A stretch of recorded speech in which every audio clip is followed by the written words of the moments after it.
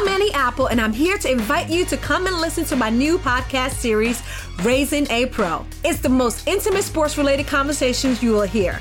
Each week, we explore the journeys of some of your favorite NFL players through the eyes of those that know them best. From Joe Burrow, DeAndre Hopkins, Myles Garrett, Ezekiel Elliott, Nick and Joey Bosa, just to name a few. With exclusive insights and information, we leave no stone unturned. Subscribe now to Raising a Pro on your favorite podcast app. HD Smartcast. You are listening to a Mint production brought to you by HD Smartcast. This is Mint Light Morning Shot, and I am Shohini Sen. Good morning. Here's a roundup of the news you can use before you start your day. Music lovers may have to wait a little longer to enjoy the year's best. The Recording Academy has announced that it is scheduling the Grammy Awards ceremony to March 14 from its planned January 31st date due to concerns over the spread of the coronavirus.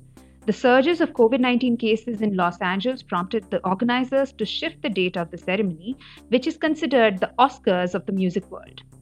Though vaccines have started being administered in the US, the cases are also climbing, especially in Los Angeles, the home of ceremonies like Grammys, Golden Globes, and Oscars. Hong Kong police arrested 53 people in raids on democracy activists on Wednesday, with authorities saying in an official vote to choose opposition candidates in city elections was part of a plan to overthrow the government, reports Reuters. Dawn raids on 72 premises saw many of Hong Kong's most prominent pro-democracy advocates arrested in the biggest crackdown since Beijing imposed a new controversial security law in the former British colony in June 2020. The mass arrests were linked to an unprecedented organized vote last July to select opposition candidates for a since-postponed legislative election. About 1,000 police took part in the raids, which also included searches of the offices of a pollster and a law firm, and went to the offices of media outlets Apple Daily, Stan News, and Indemiatic HK. The Trump administration yesterday opened bidding on drilling leases in a pristine Arctic wildlife refuge in Alaska despite tepid interest from the oil and gas industry and a pledge from incoming Democratic President-elect Joe Biden to protect the region. The move is among a slew of last-minute efforts by President Donald Trump's government to expand fossil fuel and mineral development in the United States before leaving office in 2 weeks, building on his years-long drive to maximize domestic production over the objections of environmentalists.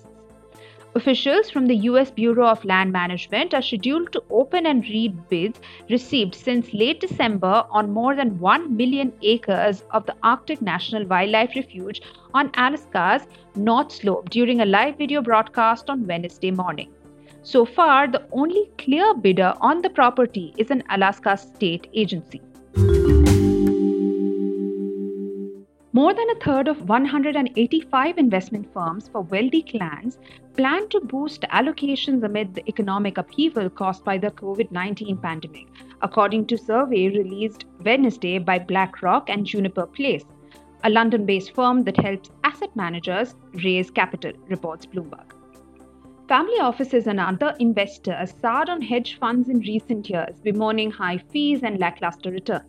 But the health crisis has given some of those managers a boost, particularly stock pickers who benefited from aggressive bets on technology stocks and copious economic stimulus that drove equities to new heights.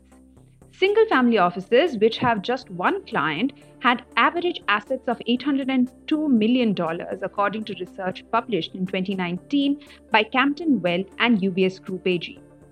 There are now more than 10,000 single-family offices globally, according to accounting firm EY. The World Health Organization's Director General complained about China's delay in granting visas to an incoming WHO team seeking to investigate COVID-19's origins, while Japan is set to declare a state of emergency in Tokyo that could last months. 2 members had already set out on their journey. One has now turned back and the other is in transit in a third country. The WHO said The problem was a lack of visa clearances. The long-awaited probe was agreed upon by Beijing in December after many months of negotiation with the WHO. The virus was first detected in Wuhan in late 2019 with the initial outbreak linked to a wet market. The WHO has been working to send a 10-person team of international experts to China for months with the aim of probing the animal origin of the pandemic and exactly how the virus first crossed over to humans, reports BBC. The way people eat might be up for a shift this year. A record 500,000 people have signed up for the Veganuary Challenge to eat only plant-based food for a month. The milestone is double the number who pledged to go vegan for January in 2019, reports The Guardian. A quarter of those taking up the challenge are in the UK, and this year British supermarkets including Tesco have run television and radio adverts promoting Veganuary for the first time. People give a number of reasons for choosing to cut the amount of animal food in their diets, from reducing animal suffering, improving health, or to lessen the environmental damage caused by food production. Many people in rich countries already eat more meat than is healthy, and scientists say cutting out meat is the single best way individuals can tackle the climate and wildlife crisis. You're listening to Mint Light Morning Shot with Shohini Sen. You can reach out to me on Twitter at Shohini Sen or on Facebook and Instagram at HT Smartcast. And to listen to more such podcasts, do log on to htsmartcast.com.